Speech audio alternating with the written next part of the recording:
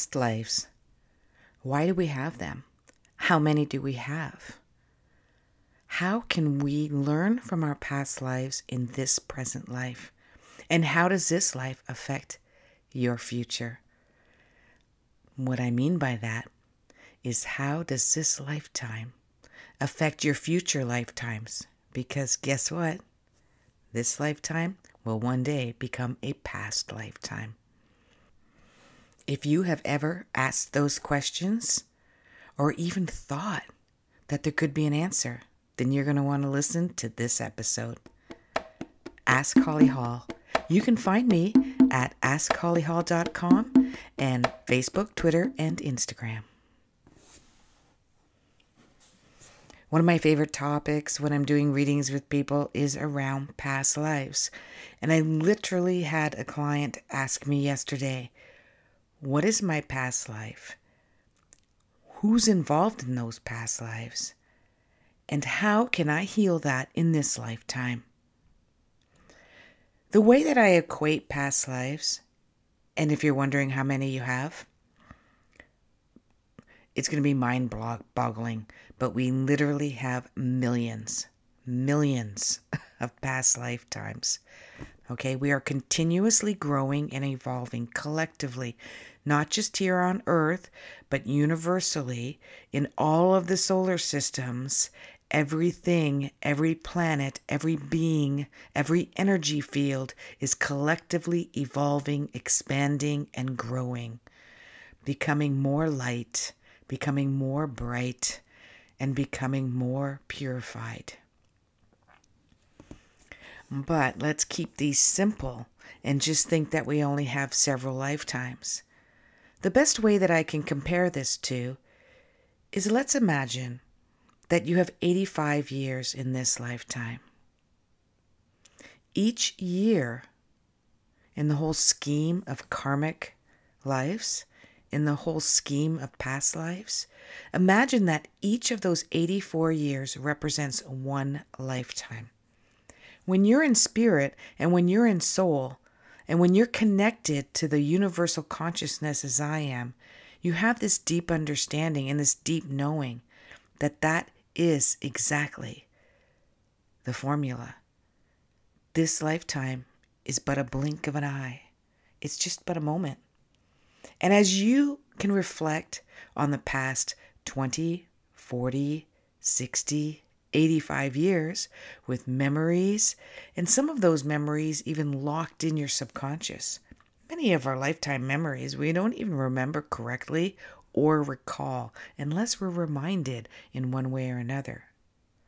So this is exactly what it's like when you're in spirit form.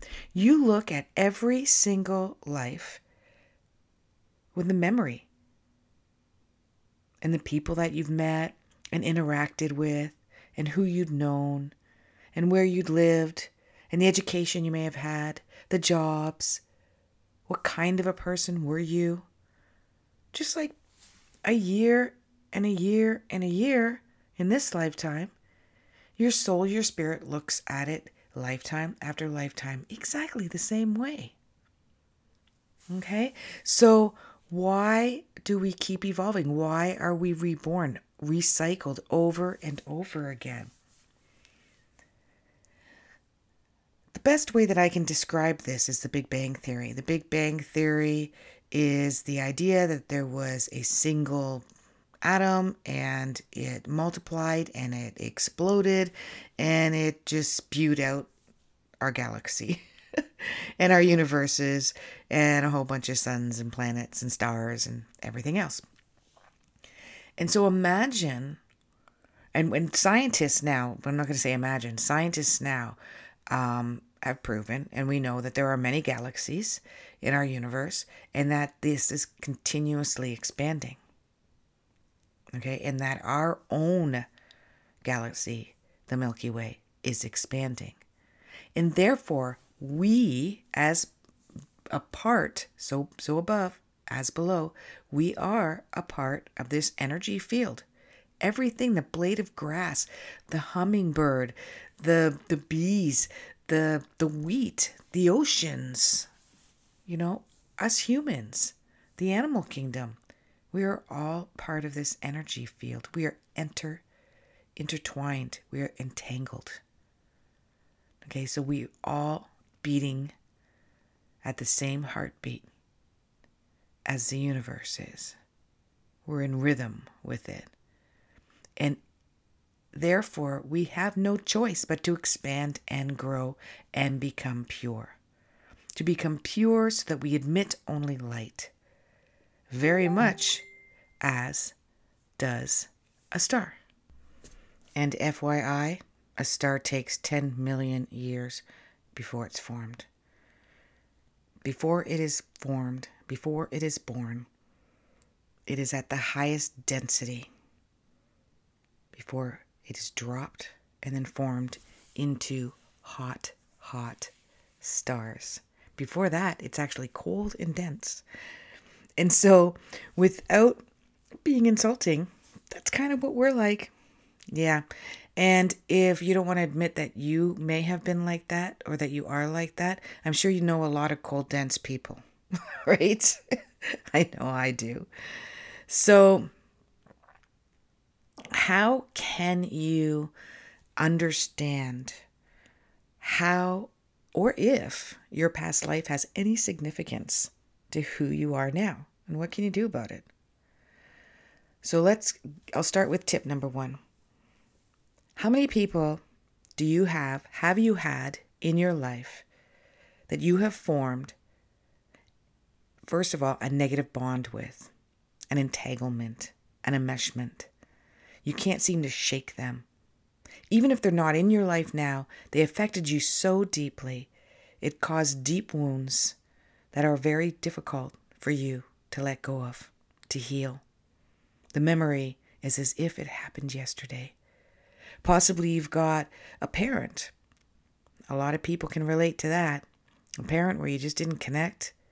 They were quite damaging. Their personalities were mean, cruel, distant, shallow, unloving, maybe not there at all. And you wonder, why was I born to such an unloving, maybe abusive parent? Okay, that's the best example. Some of the examples are exes, right? People that we fell very much in love with. We didn't know why. At the moment that we met them, there was an attraction, even though you didn't understand who they were fully yet. And then you got yourself caught up in this destructive relationship that was difficult for you to get out of. Those people are part of your karmic family. Those are people, those are souls that you have spent time with in other lives. And during those lives, significant things had happened that created this negative charge. It may have been that a whole bunch of you went through World War I or some famine, or you lived in a country where there was extreme poverty, and collectively you all suffered together. And this damage created such intensity within you, on all of you, that you reconnect over and over again. Or it may be more individual than that you may have had a very difficult past lifetime with a sister. And you may have been cruel to that sister, mean to that sister. Maybe for whatever unselfish reason you had to leave that sister. You couldn't be there for her. And therefore she comes into this lifetime as your mother, treating you with the anger and the distaste and the hurt on top of the wounds in this lifetime. And until you heal that within yourself, no, you can't stop them. You cannot make them. You cannot change who they are. You cannot heal them.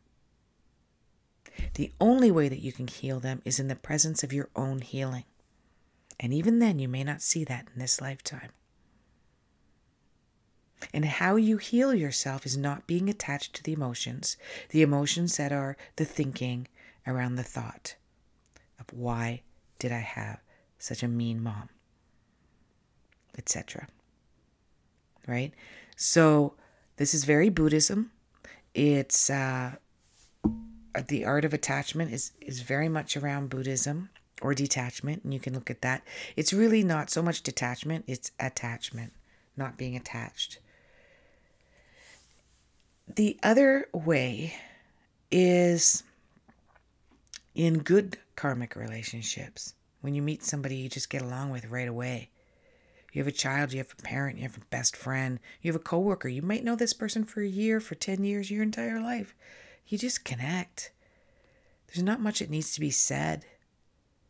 You never want to hurt the other person. You're very forgiving, understanding. And that is someone that you've had a great karmic relationship with. They supported you, they helped you, they guided you, or maybe you did the same for them, or both ways.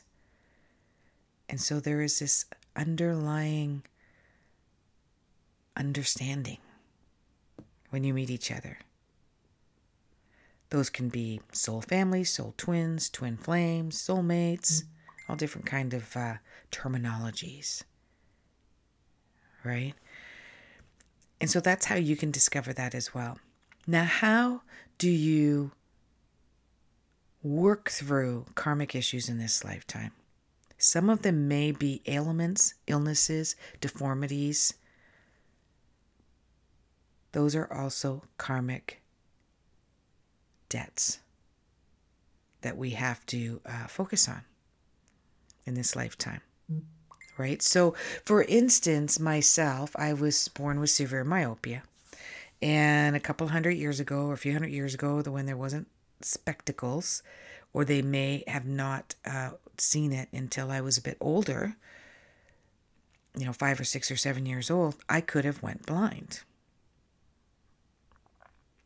But I didn't. Now, severe myopia at birth is related to a few things. The inability to see the future, fear of the future, or the inability to be in the moment. Also, if seeing too much detail, looking too critical, having a critical eye. So knowing this, I am working on that in this lifetime.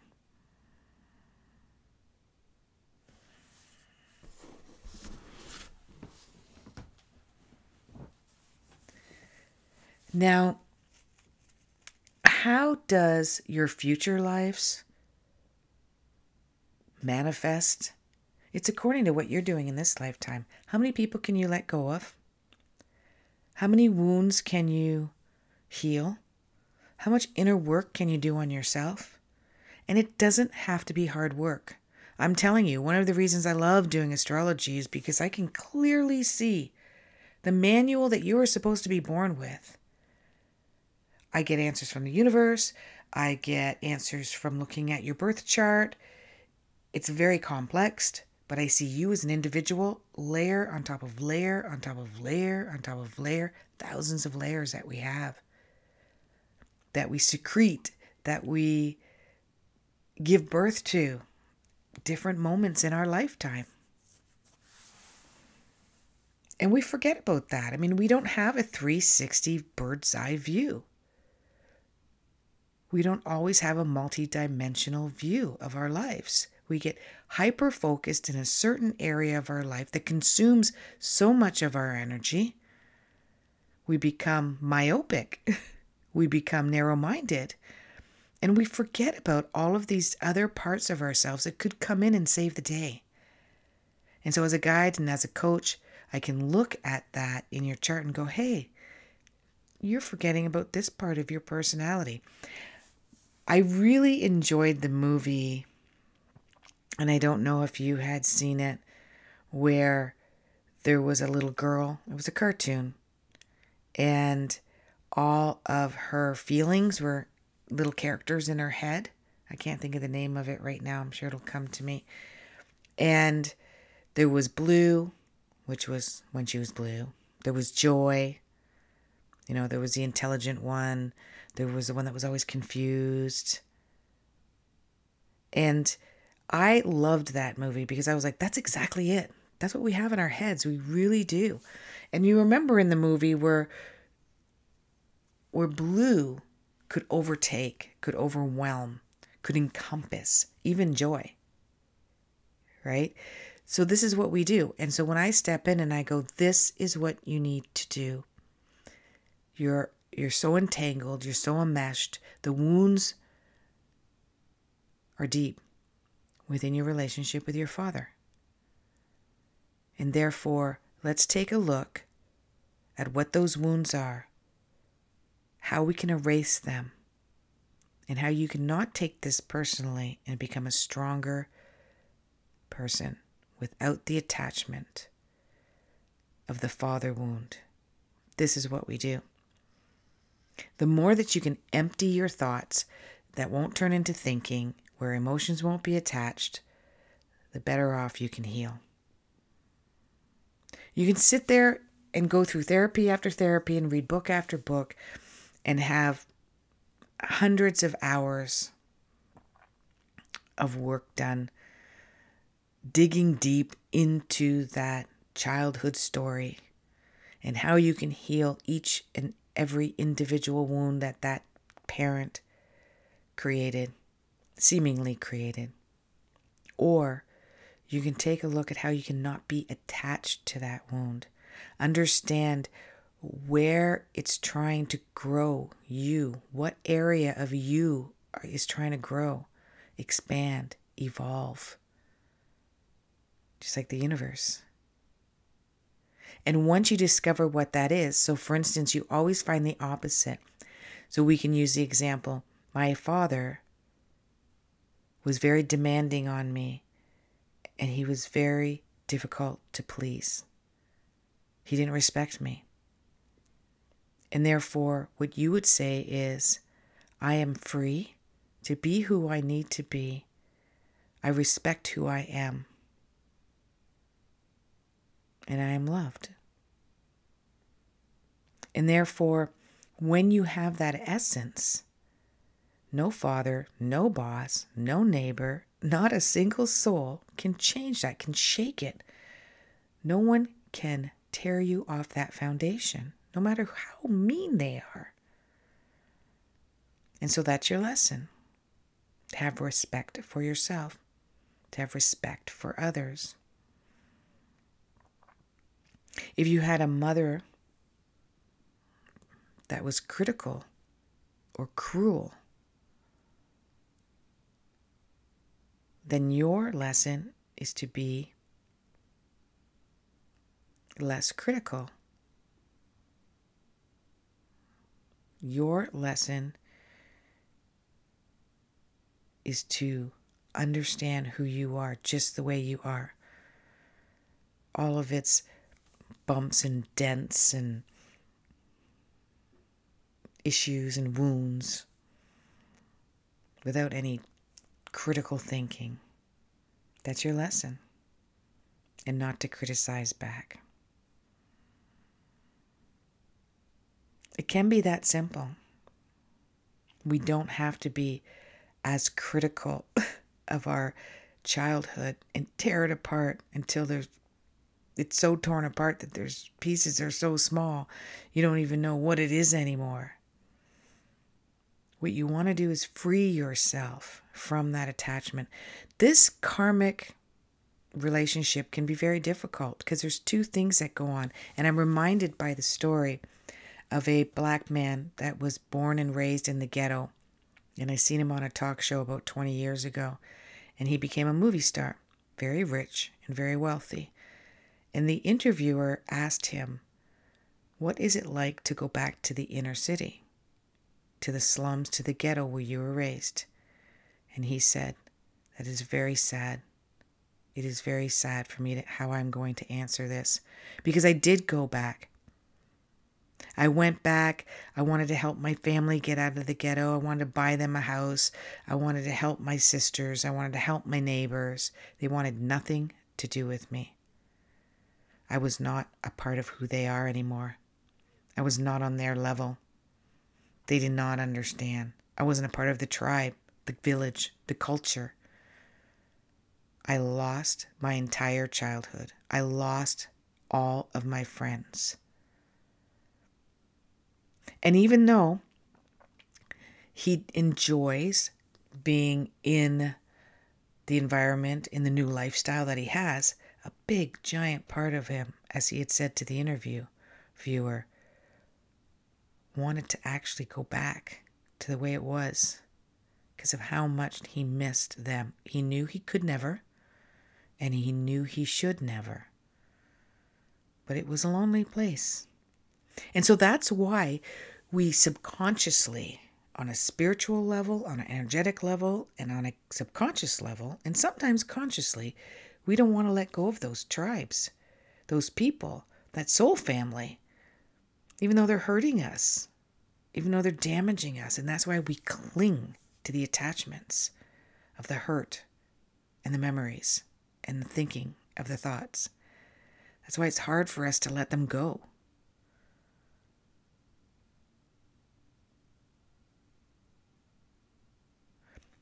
So there you go.